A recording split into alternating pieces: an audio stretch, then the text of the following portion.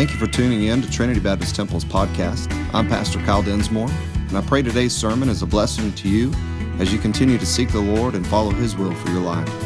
If you have any questions, please feel free to contact us. God bless you. We were in this study a couple weeks ago, and I just want to refresh you if you were here.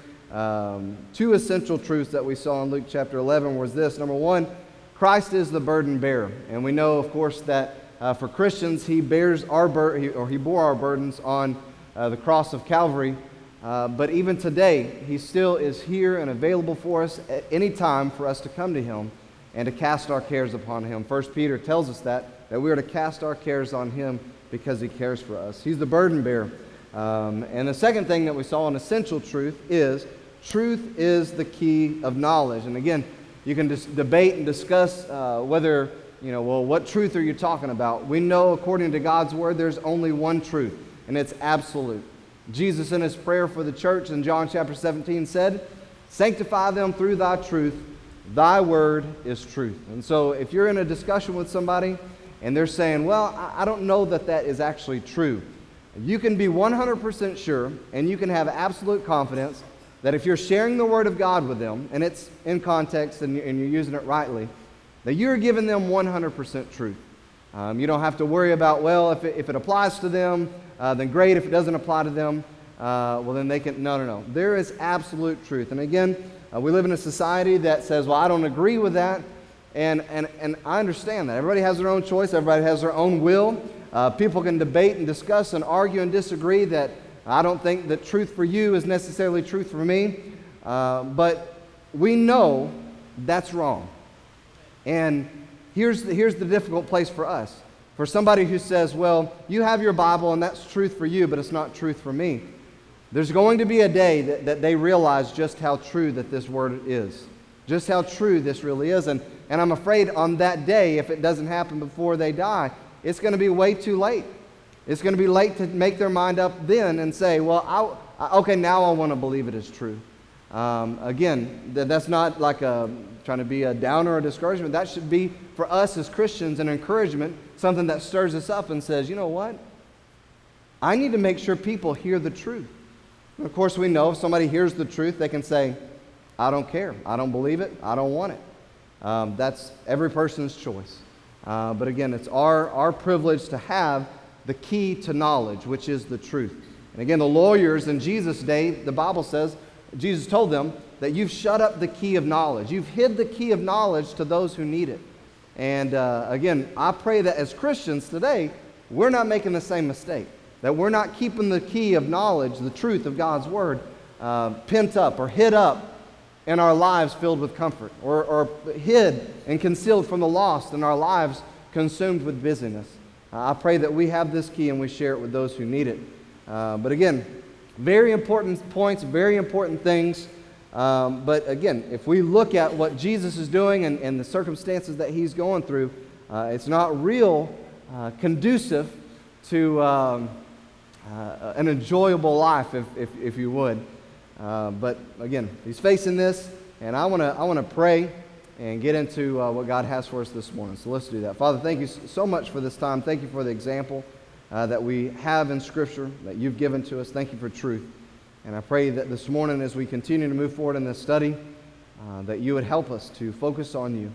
Lord, you'd help us to receive what you have in store for every single person. Lord, if there's someone here that's lost, I pray that they would hear the truth. They'd realize how much love that you have for them and what you did coming to this earth and dying on a cross, shedding your blood because you loved the world so much, God. And I pray that they'd also realize, as we're celebrating this month the resurrection, you didn't stay in a grave, that you rose 3 days later.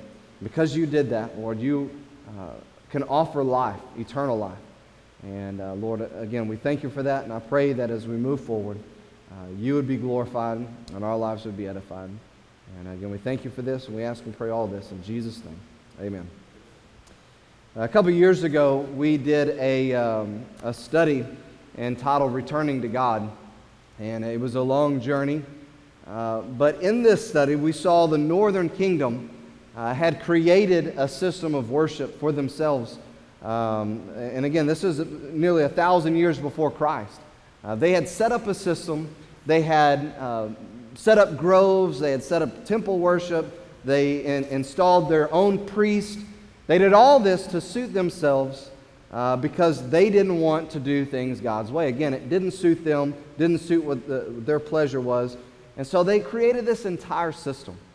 And in this journey that we've been taking, the reason I say that is because we're starting to see this pattern repeated as Jesus is walking about. These Pharisees and these Sadducees and these lawyers, they have obviously made a religion that was delivered to the Jews all about themselves. They had reinterpreted, redefined, and made something that was suitable, that actually fit and benefited those religious leaders more than it did honor and please the Lord. But my concern, again, as we were taking this today, in 2017, this journey with Jesus, again, to answer the question, who is he to you? My concern is, we as the blood-bought church of Jesus Christ, that we might be guilty of doing the same, a little bit of the same, if not a lot of the same, as what's happened many times with God's people throughout history. And not just in the Christian church, but across in America, but across the world. Not only in the Christian church, but you see so many different religions spread out all over. I've had many discussions, and maybe some of you have had this discussion. With so many religions in the world, how can you be so certain that Christianity is the right way?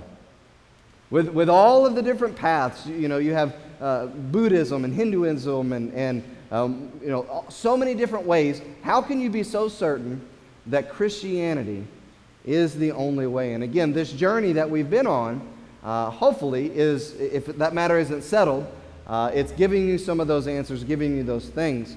But again, Jesus came to this earth, lived on this earth to make sure we saw who God was, what God had to say, and what God expected of his people. And again, he's been living that out in our study. So if you have your Bibles, if you turn them to Luke chapter 12, we see in this study so far that it's not about our preferences, it's not about a system that we've set up, it's not about something that benefits us, but it's about a Savior, Jesus Christ, Lord over all. And again, where we left off, Christ had rebuked the religious leaders, rebuked the Pharisees, rebuked the lawyers, and they were condemned in their religion. They were looking, at this point, how they might trap him. How can we get him to say something blasphemous? How can we get him to do something wrong? This is where we pick up in chapter 12. Now, this is a grave miscalculation on their part, because they weren't realizing, again, this was God in the flesh. This was a perfect, sinless Savior come to this earth, and they thought they could do this, but a big swing and a miss, if you will, on their part. In chapter 12, we pick up verse 1, it says this: "In the meantime, when they were gathered together, an innumerable multitude of people, insomuch that they trode upon one another," or they gathered together an innumerable multitude of people, "they began to trample on each other. And he began to say unto the disciples, first of all, Beware ye of the leaven of the Pharisees, which is hypocrisy." So once again, we've seen this before. Once again, Jesus is gathering a crowd, and the Bible says that it's innumerable. You can't count it. It's so bad that people are trampling all on each other, stomping on each other. It becomes a very unsafe situation. A little chaotic, if we were to define it. But he turns to his disciples at this point. Not to the multitude, not to the people that are trampling on each other. He looks at his disciples, first of all, the Bible says, and he gives a very important and insightful warning. The reality is this: he knew what was going to come. He knew what was going to be said. But it would have an overreaching effect that they would need to be aware of. And it was the leaven of the Pharisees. What is that? What is leaven? Anybody know what leaven is? It's yeast. Yeah, leaven is yeast. And so Jesus is telling them, beware of the leaven, the yeast of the Pharisees. Now, why would Jesus warn his disciples when the crowd is gathering, trampling on each other, the lawyers and Pharisees are looking how they are going to trap him? Why would he say something like that? Why would he say, beware of the yeast of the Pharisees. Well, the guy asked the natural question, what does yeast do? What does yeast do? Well, it causes things to rise, but a little more specifically, how does it make things rise? Well, it ferments things. What essentially is fermentation? It's spoiling. It's spoiling. So whenever you have yeast added to flour and all that kind of stuff, and you add water and it sits there, chemical reactions begin to take place, gas occurs, and then that's what gives us the inflation, the overinflated bread or cakes, the yummy things that we eat. And so that's what he says. Beware of the leaven, the spoiling, the fermentation of the Pharisees. What is the big deal about that? Why would that be a concern? Because in my mind, I'm thinking yeast is good. I realize, fermented, unleavened bread, unfermented. Unleavened bread has its place, but I'm thinking I like cakes, right? I like cakes and I like bread. Here's how I often determine the goodness of a restaurant. We went to a Mexican food restaurant yesterday. Never been to it before. We're going off the recommendation of some other people. And in my mind, or me and Rochelle had this conversation, the very first thing that comes out of my mouth when we go into a Mexican restaurant is this: I hope their chips and salsa are good. That's kind of the gauge, because if we can get through step one, chips and salsa are good, then I can kind of deal with the rest, because if the food's not good, I can just keep eating chips and salsa. Chips and salsa, are they good? But the other thing is, if it's not a Mexican food restaurant, if it's a steak place or a barbecue place, here's my first thought: they got good bread. And oftentimes, if I've never been to a place and they have that, I'll even ask, do you guys serve bread? I want to know what the bread. I love bread. I love cakes. I'm probably not real good, but I love all those things. So I'm thinking in my mind, how can it be bad? But I see Dr. Tawny down here, and he's shaking his head, and I'm thinking yeast has got to be good, and he's going, It is not great. It does have purposes and uses, and man has used that, but I agree with that. But what yeast does whenever it's used in baking or stuff like that, as we said a while ago, it expands and it enlarges things. Their method of spoiling, Jesus was warning his disciples, their method of spoiling, of expanding, of enlarging what was already truth delivered unto them, what was already truth right before them, he says, was hypocrisy. Beware of the spoiling, the enlarging, the yeast, the fermentation, all those things wrapped around. Beware the leaven of the Pharisees. And as I said a while ago, in 2017, 2,000 years after Jesus Christ was telling his disciples that then, the spoiling of the truth is still happening today. Still today, people are adding to the truth. People are enlarging the truth and making it, again, suitable for themselves. And so you and I still have to be aware of it today. But what is hypocrisy? Again, we're asking all these questions. Jesus, first thing, because again, if you're in a situation, you're in a revival service and the crowd's gathering together and people are trampling on each other and the Master, the Lord of all creation, the King of Kings, turns to his disciples and says, in that moment, he could say anything. He could have said, man, guys, we're doing a really good job of getting people here. Our crowd's growing larger and our services are doing good. No. He turns to them and he gives them a word of caution. He warns them, beware of the leaven of the Pharisees, which is hypocrisy.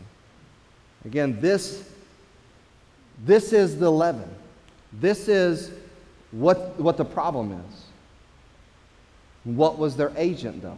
If hypocrisy was that, what is the agent of hypocrisy? It was their lifestyle. It was their teaching. The Greek word is basically what we hear in our English translation is hypokrisis, meaning acting under a feigned part. It's an acting word. So this is what actors did. Actors would put on a mask, thousands of years ago, centuries ago, and they would act. They would pretend to be someone that they weren't. And that's exactly what the Pharisees were doing. And that was what was spoiling Judaism. That's what was spoiling the truth. It was spoiling the word that was delivered from the prophets to the people of Israel. And Jesus Christ had come to the earth, and he was righting all of that. And so when we consider that question, how do I know that Buddhism or Hinduism or some other religion isn't the right way? Because Jesus Christ is the truth. He is God come here. That is, you've heard me say this before, Jesus Christ is a person, he's the central figure upon which all other false religions go wrong and all other pseudo-Christian religions get it wrong. When I say pseudo-Christians, people that claim to be affiliated with Christianity, but they aren't Christians at all. Mormonism, Jehovah's Witnesses. Those people aren't, and the reason why is because the central figure of Jesus Christ, who he is, has been perverted, distorted, or misunderstood, or all of the above. And so Jesus Christ is, when you're talking to someone and say, how do you know that Jesus is real? How do you know that Christianity is the right path? The first thing that you should point to is the fact that he's transformed your life. He changed you from the inside out. Old things are past, behold, all things have become new. And it's because of Jesus Christ and him alone. So he tells his disciples these truths, and then he instructs them this in verse 2. There's nothing covered that shall not be revealed, neither hid that shall not be known. Therefore whatsoever you've spoken in darkness shall be heard in the light, and that which you have spoken in the ear, in the closet, shall be proclaimed upon the housetops. It's foolish to be hypocritical. It's foolish. Now, I understand this. There's a measure of hypocrisy in all of us Christians, right? Because we say, I'm following Christ. And there's moments and there's times and seasons in our lives, whether it's in our heart, whether it's in the choices that we make, that we're not really following Jesus Christ. Again, we can say, I'm a Christian, which means I'm a Christ follower. But again, we're not always hitting the nail on the head in every aspect of our life, all the days of our life. And so, again, and we understand what that is. We understand we're still battling in the flesh, that we have the Spirit, that's a real battle in our lives, and that we're striving after Christ, but we fall short at times. We fall into sin. We understand that. But oftentimes the outside world says, they say that they're following Christ. That means they think that they're better than us. But I know, which we know, we don't think that we're better than anybody. But I know that they do this or they don't do this. They're just as bad as me. They are hypocrites. Maybe you've talked to somebody, invited them to church and said, hey, I'd like for you to come to church with me sometime. And maybe they've given you that answer before. No, I stopped going to church years ago. Oh, really? Why? There's just a bunch of hypocrites there. You know what I encourage you to say? You're exactly right. Why don't you come join us? No, I mean, don't call him a hypocrite. But we fall short. We miss the mark. We're not intentionally being hypocrites. We're not trying to pretend to be somebody that we're not. But again, that's what the Pharisees were doing. It's foolish to do so, though. There's no reason to be two-faced. There's no reason to try to be somebody that you're not. One day, everything's going to be made known. One day, everything's going to be revealed. So today, we should be honest and sincere in our living. In everything that we do, our attitudes, our actions, our speech, that's how we should live our life. And that's what character is called. You say, how does someone have a godly character? It's everything lining up with what they're supposed to be. Our words, our actions, our attitudes. So point number one this morning is this. We must guard against hypocrisy and live in sincerity. We must guard against hypocrisy. If we know that our lives can go off track, if we know that there's times that my heart is going off track, even though I'm wanting to do the right things, I'm saying the right words, I may be even sitting in a church service doing the right thing, but in my heart, it's not lining up with what's right. If we realize that, then we've got to try to guard against even hypocrisy in our hearts. There's sometimes that it's even further than our hearts. Sometimes it goes into our actions. As I said a while ago, we say, I'm following Jesus Christ, but sometimes, when maybe the church is gathering, we say, I'm going to follow this versus following Jesus Christ. I'm going to go watch this movie instead of do this. And so you don't have to go to church to follow Jesus Christ. Show me any other scripture in God's Word that it condones not gathering together when the church gathers together. And I promise you, you won't find it. Where was Jesus' disciples? They were with Jesus. They were following Jesus everywhere he went. And then again, we see in the Scripture tells us, hey, don't neglect that. But further than that, in every aspect of our life, we are to be making decisions that are following Christ, pleasing Him. So again, we got to guard against hypocrisy and live in sincerity. Everything we say, everything we do, everything in our hearts, we need to strive to live in sincerity of who we say that we are, and that's a follower of Jesus Christ. The Apostle Paul would charge Timothy, his understudy, in 1 Timothy chapter 1 with these words. He says this in verse 4, "Neither give heed to fables and endless genealogies, which minister questions, but rather than godly edifying, which is of faith. So do." Now the end of the commandment is charity out of a pure heart, or out of a sincere heart. It's love out of a sincere heart, and of a good conscience, and of faith unfeigned, or an unhypocritical, a sincere faith, from which some have swerved, having turned aside into vain jangling. Again, Paul the Apostle, the great man that God used in the New Testament to write pretty much the majority of the New Testament, he's telling his understudy, with everything you do, avoid stuff that's going to pull you into confusion, and be sincere. Be sincere in your love. Be sincere in your faith. Be sincere in everything you do. John chapter 4, Jesus tells us very clearly, "But the hour cometh, and now is, when the true worshipers shall worship the Father in spirit and in truth." What does that mean? Not just the truth of His Word, but in sincerity. "For the Father seeketh such to worship Him. God is a spirit, and they that worship Him must worship Him in spirit and in truth." Now, I want to challenge you this morning, this first point. Just look at your life and say, is there any area of my life that I'm not guarding against hypocrisy? Again, maybe it's at your job. Maybe it's with your family. And you're not really careful that you're being somebody completely different than who you say you are. You go to work and you're somebody else, and you come to church and you're somebody else. Family, same thing. When I get around this cousin, when I get around this aunt or this uncle, that I'm like this, but that's not who we all see, or that's not who somebody else sees. We've got to guard against hypocrisy and live in sincerity. And maybe it's happening in your heart. Maybe you're here this morning and you're struggling within, and there's a battle, and you know inside the desires. And I'm not saying that's a real battle.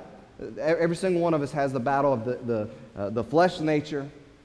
But if there's a war there, and you feel like that you're just going through the motions, you came here this morning because it was the right thing to do, not necessarily because it was a desire, because you wanted to follow Christ. You had a desire to do something else. Evaluate what's going on the inside. Am I desiring to follow Christ, or am I saying all the right words? Am I going and making the right decision, or am I doing these right decisions, but it's really not in my heart to do it? We've got to guard against hypocrisy and live in sincerity. Again, I encourage you to evaluate that. Evaluate your fellowship with the Lord. Evaluate your worship with the Lord. When you're standing here and we're gathered together as a congregation, or if you're in the privacy of your own home, or driving in your car, what does your worship look like? What does our worship look like as the people of God? Are we living and serving God in sincerity or hypocrisy? Let's move on. Look at verse 4. It says, "And I say unto you, my friends, be not afraid of them that kill the body, and after that have no more that they can do. But I will forewarn you of whom you shall fear. Fear him which after he hath killed hath power to cast into hell. Yea, I say unto you, fear him." Are not 5 sparrows sold for 2 farthings? And not one of them is forgotten before God? But even the very hairs of your head are all numbered. Fear not, therefore. You are of more value than many sparrows. Point number 2 this morning is this: we must guard against fear and live in faith. He just warned them about the leaven of the Pharisees. They had no idea what they were about to experience. As the journey would go on and Jesus would be betrayed and he would be beaten to death and crucified, the apostles had no idea. They had no idea the persecution that was going to come after his death and resurrection, after they were left here alone. They had no idea of the terrors that was going to come upon them. Many of you know history, and you know that even by 70 AD, it became a nightmare for believing Jews, for believers, period. I mean, Nero was doing everything he could do to stamp out the Christians. Just within a few decades of Jesus Christ rising from the dead. So they had no idea the kind of fear they were going to be facing. But I think that it's good to say, in a room like this, there's probably a lot of people living with fear today. Fear of the unknown, fear, all kinds of different fears. On Wednesdays, we just started looking at the armor of God. We've learned that Satan is scheming against us every single day. He's been doing that from the beginning of sin. From the time that he rebelled against God, he came to Eve and tempted her, got Adam, mankind, to sin. He's a liar. He's the father of it. He's the author. He's the artist. And he's the master of all sin and master of all lies. And some, if not a lot, of his tactics, those arrows he throws at us, those schemes that come our way,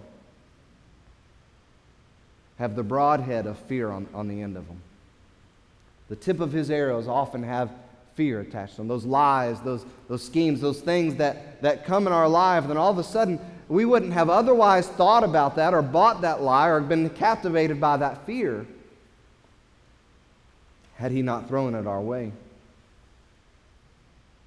But as Christians, if God is our God, and we know that he is overall, there's nothing greater than him, there's no one stronger than him, and the power that rose Jesus from the dead lives in us, we believe and have all those things. Why is it still that sometimes as Christians we get held captive by fear or worry or anxiety? Why is that still a factor in our lives if Jesus Christ lives inside of us? Again, Satan will lace those arrows with fear, worry, anxiety, and hurl them at us as many times to affect, as necessary, to affect our entire existence. He'll do it over and over and over again, even if we're the children of God. He will do it as long as it works. I want you to look at a scripture that's very familiar in Philippians chapter 4. Again, the Apostle Paul, under the inspiration of the Holy Spirit, is writing to the Philippians now, and he says this in verse 6, be careful.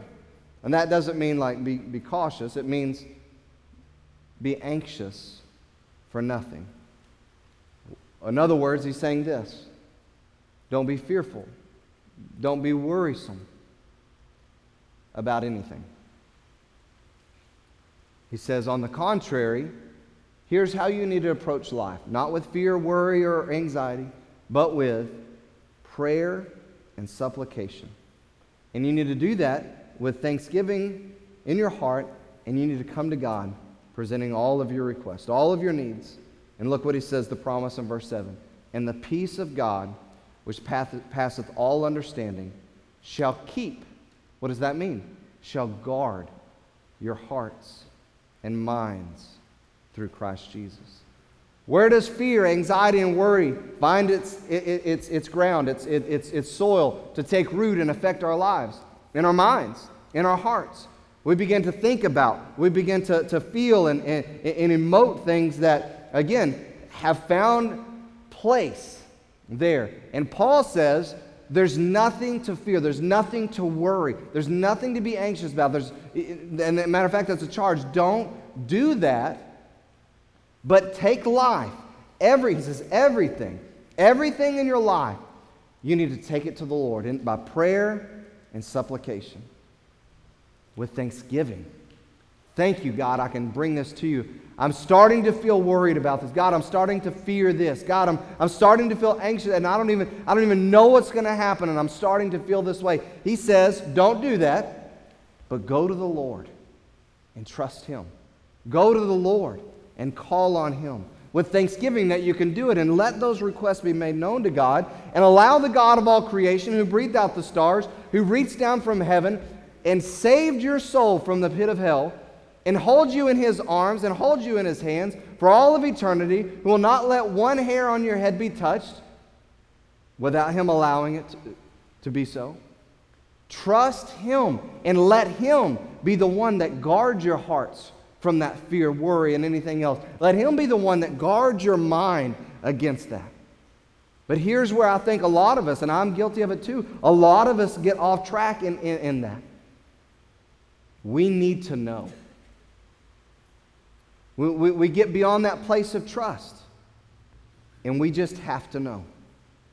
Because that's the way we're wired, right? That's the way it goes. If we say, well, there's a potential that I might lose my job, what happens? We begin to fear and worry, and it begins to govern our minds and our hearts and our lives. Why? Because it's what we don't know and what we can't control. And so we go ahead of time. And I'm not saying it's wrong to make plans or prepare if something catastrophic is going to happen or the potential is, but it governs our lives. We worry, we fear, all those things captivates us. And what Scripture tells us to do is not to do that, but to go to the Lord and to say, here, God, I don't even know if I'm going to make it past today. So there's no sense in me worrying about tomorrow. There's no sense in me being fearful or worrisome about next week or next year. Even if I do see the day that I lose my job, I don't even know what's going to happen. God, you may have something better prepared for me. You may have me go through a season of sacrifice and loss for your glory and for my good. I don't know. But there's no sense in me taking day by day and being captivated by fear or being captivated by worry or anxiousness and things that I have no control over. So God, I'm coming to you and I'm letting my request be made known to you. I'm trusting you with what I don't know. I'm trusting you with what I can't control. I'm trusting you with all, because that's what I've done after all. But he goes on, he says this. Finally, brethren, verse 8, back in Philippians 4, says, whatsoever things are true. So he's talking to Christians. Whatsoever things are true. Where do we find truth? We've already talked about it. Whatsoever things are true. Whatsoever things are honest. We've already talked about sincerity. Sincere and right, just, what things are pure, whatsoever things are lovely, whatsoever things are of good report. Look what he says. If there be any virtue, and if there be any praise, think on these things. So again, versus being captivated, here goes Satan. He's thrown those darts. They're laced with fear, anxiety, and worry over things we can't control, over things we don't know, over the things that are completely out of our hands. He throws them at us. Boom, they hit our hearts unless we're going to God and trusting Him for everything, that we're making our requests being made known to Him, and He begins to guard our hearts. He begins to guard our minds. And in the process, in that same process altogether, He says, the final matter is this. Think on what's true. Think on what's right. Think on what's lovely. If there's any praise, if any of those things, that's where you need to set your mind. That's where you need to set your affection, on things above. Think on the truths that God is in control, that this world is not your home, that you're just passing through, that He knows when a sparrow falls to the ground, be sure He knows what's going on in your life. He knows what's going to happen tomorrow, even though you don't. And think on those things. Think on the fact that if God so loved you, who would come to this world and die a death that none of us could ever imagine. I promise you that. We see it in movies. We try to wrap our minds around it. But I promise you this, we can't fathom the torture and the pain, the misery that Jesus Christ went through on that cross and leading up to the cross. He did all that because of this great love. And if God so loved us that he who knew no sin would become sin on our behalf, that we might be made the righteousness of God in him, if God so loved us that, be sure that he still loves you no matter what you're going through. No matter what tragedy or trial or storm lies ahead, or what you're in the middle of right now, there's nothing now to fear because God is in control. The best thing that you and I can do when we're going through a storm, or we're facing a storm, or there's fears, worries, anxiety ahead of us over those things, the best thing we can do right now is to begin to think on what's true. Begin to think on what's right. Begin to think on what's of honest report. If there's any praise, begin to think on what's pure and sincere. All those things set our mind on the truth of God's Word, the promises of God's Word, the reality of who he is in us and for us. And let those things be our strength. And he says, those things which you've both learned and received and heard and seen in me, do. And look what the promise is. And the God of peace shall be with you. When you're captivated by fear, when you're captivated by worry, when you're captivated by anxiety, the things you can't control, the things you don't know, when you're in that place, what do you long for? Peace. Rest. Your mind gets wore out over things. It's just wearing you out. Your heart, you can feel the hormones, the chemicals in your body flush and from here, and it sometimes goes, and your stomach gets in knots, and you get crazy. I don't know what's going on. I'm so worried. I'm so anxious. I'm so fearful of this, of that, of this. And he says, listen, what you need is peace, and here's how you get it. Here's how you get it. Again, in our lives, we want something different, though. But and the reason why is here's what I believe. It's harder for us to do this, what he's telling us to do, than it is some of the other solutions out there. And I want to urge you and encourage you. Make sure you go to him first. Make sure you turn to the Lord. Make sure you go and you say, God, I need you. And truly trust him with that. God, you know what I'm going through. You see from eternity. You know what I'm going through. You know the fears of my mind. You know the fears of my heart. You know what I'm dealing with right now. And I need your help. Saturate yourself in the Word of God. Saturate yourself there. Stay there. Let me ask you this. If you're one right now that you're dealing with fear and anxiety and worry, if that's where you're at right now and it's controlling your life, here's what I want to encourage you to do. At least match it with the time that you spend in this. You want to battle it. You say, yeah, I want to trust God. I want to battle this right here. I'm tired of worrying about my health. I'm tired of being governed by this fear of my finances. I'm tired of all those things. Then if you're really that breaking point, that tiredness, and I want solutions, I want something that's going to work, then begin to get in this and get alone with God as often and as frequent as you can. Desperate for him. Again, that's where sometimes we say, well, I want to be desperate. No. Wanting to be desperate is different from being desperate. Investing your all in him. Don't think on the things that you don't know. Think on the truth. What you've heard, what you've been taught, he told Timothy, do that by faith. 2 Timothy second letter to Timothy, Paul tells him that God is, in chapter 1, verse 7, that God has not given us a spirit of fear, but of love, of power, and a sound mind. 1 John chapter 4, verse 18 says this, there's no fear in love, but perfect love casts out fear. So what does that mean? The love of God being perfected in our life cast out all fear. Again, when you embrace the fact that God so loved the world and He so loves you, and He so loves you so much that He's in control of your everything, it casts out fear. Look what it says there on that next part. Because fear hath torment. And I'm not going to ask you to raise your hand, because I think every single one of us who's been a Christian for any amount of time could probably raise our hand at some point. At some point in our life, we have been tormented by fear. In some level, in some way. Fear hath torment. He that feareth is not made perfect in love. Let the love of God perfect you and be perfected in you. I've shared this story before as I close. I'll share it with many in here probably who haven't heard it. But when I was a kid, we lived in a few of them, but we lived in one specific, I remember, in Roanoke. And it was a double-wide trailer.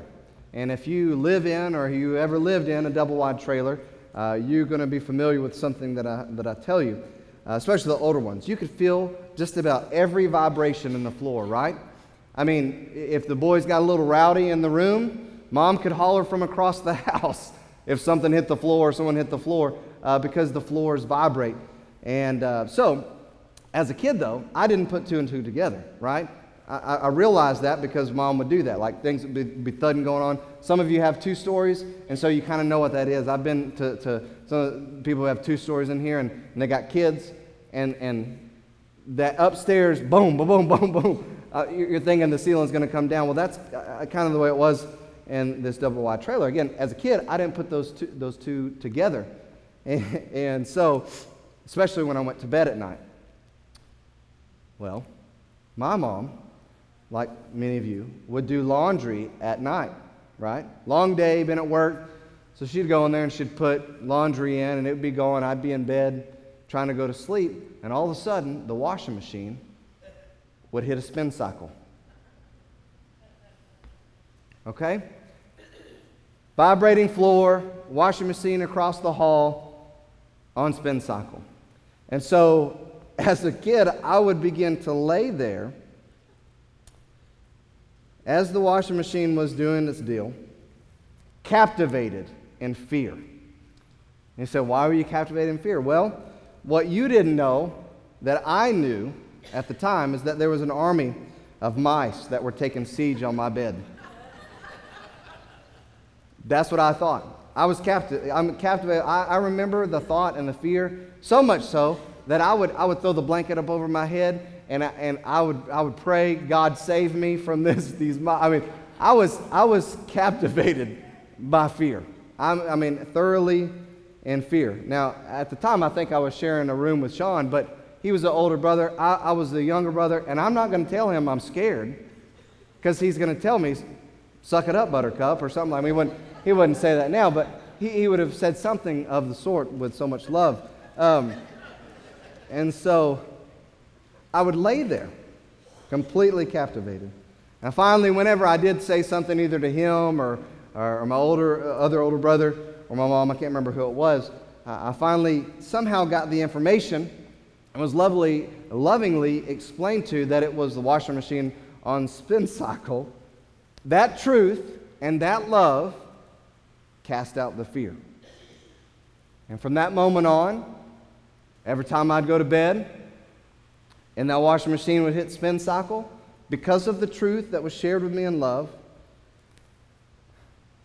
those vibrations became my good vibrations to put me asleep. I embraced them. I loved them. I was happy to feel those vibrations. And it's funny now, but again, I was there as a child, completely captivated by fear. Something I didn't know what it was. It was controlling my life. It was robbing me of sleep. It was doing something that was, again, controlling. And some of you as adults here today, something very similar, not vibrating beds or vibrating floors. Now, some of you are having the same thing in your life today in a very serious way. Being held captive by fear, anxiety. the unknown, or get this, assumptions. We begin to assume because we don't know. So what is the solution as the musicians make their way? What's the solution? Thinking on what's true. Think on what's holy and right and lovely or full of love and good. Holding to the promises of God, standing on them and living them out as the love of God is perfected in your life. So here's the truth. You say, so if you're saying that perfect love casts out fear, are you saying that and the love of God is not perfect in my life? Are you saying that I don't love God enough for my fear to go away? I'm not saying that. What I'm saying is you're a different person than me, and you're a different person from everybody in this life, in this room. And God, obviously, allowing a trial. You're going through something right now. You're under attack.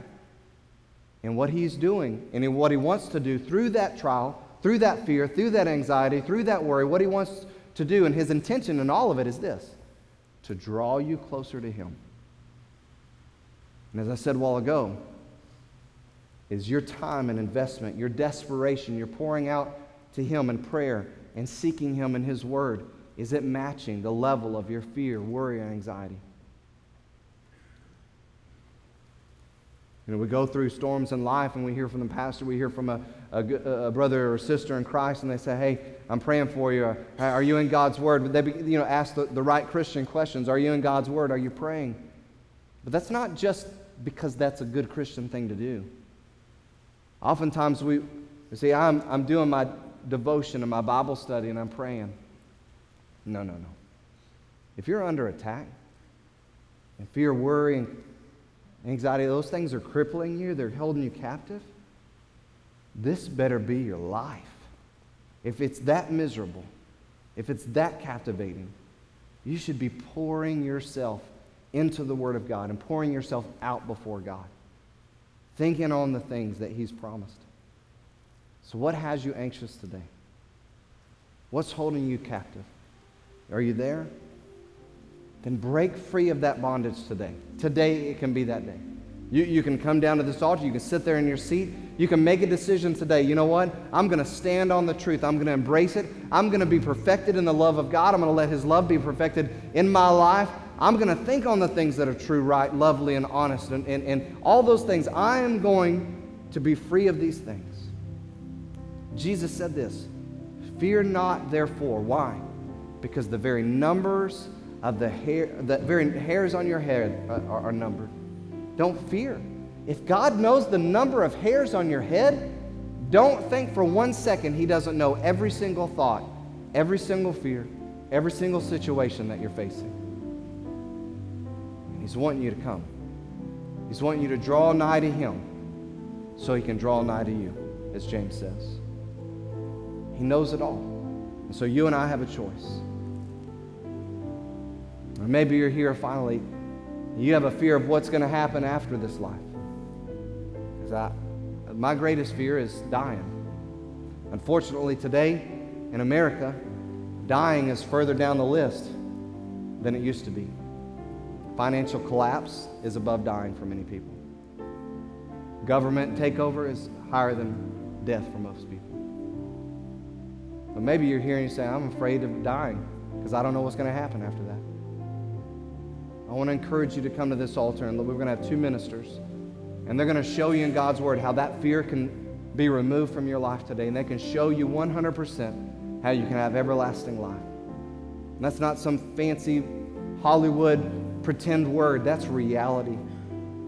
That's entering into eternal life through a relationship in Jesus Christ, and I beg you to come and experience that and accept that free gift. So wherever you're at, I want to encourage you. Christian, if fear, worry, anxiety, something's got you, stand on these truths. God wants you to guard against that fear and to live in faith. And it needs to start today. Don't let the enemy rob you anymore. Don't let him take from you what God has given to you. Don't let him try to spoil the plans that God's made for you by keeping you captive in those things. Come today and stand on truth. Think on those things. Let's pray. Father, thank you so much again for this time. Thank you for your word. Thank you for the promises in your word. Lord, I know sometimes in our lives we can hear something and it seems easier said than done. But God, you are true and you cannot lie. And we saw this morning in your word how fear is cast out. We saw in your word how we can battle and guard against being anxious about things. How our faith is built and strengthened. And I pray that you'd start with me, the things that can try to creep in my life, and or begin to worry or to get anxious about the things I can't control or don't know. Start with me and go throughout this entire room with every single one of your children. I pray that we would turn to you. God, we would draw nigh to you like we've never done before. If we're truly miserable, if there's someone here this morning that's miserable in that fear or that worry, I pray today would be a day they determine they're going to seek your face with more passion, with more time, more investment than they ever have in their entire life. And test you, and test you, try you at your word to see if you won't guard and protect their mind and heart, to see if you won't cast that fear out as they draw nigh to you. Or just move now and we'll praise you for all of it, God. We thank you and we ask all this in Jesus' name. Amen.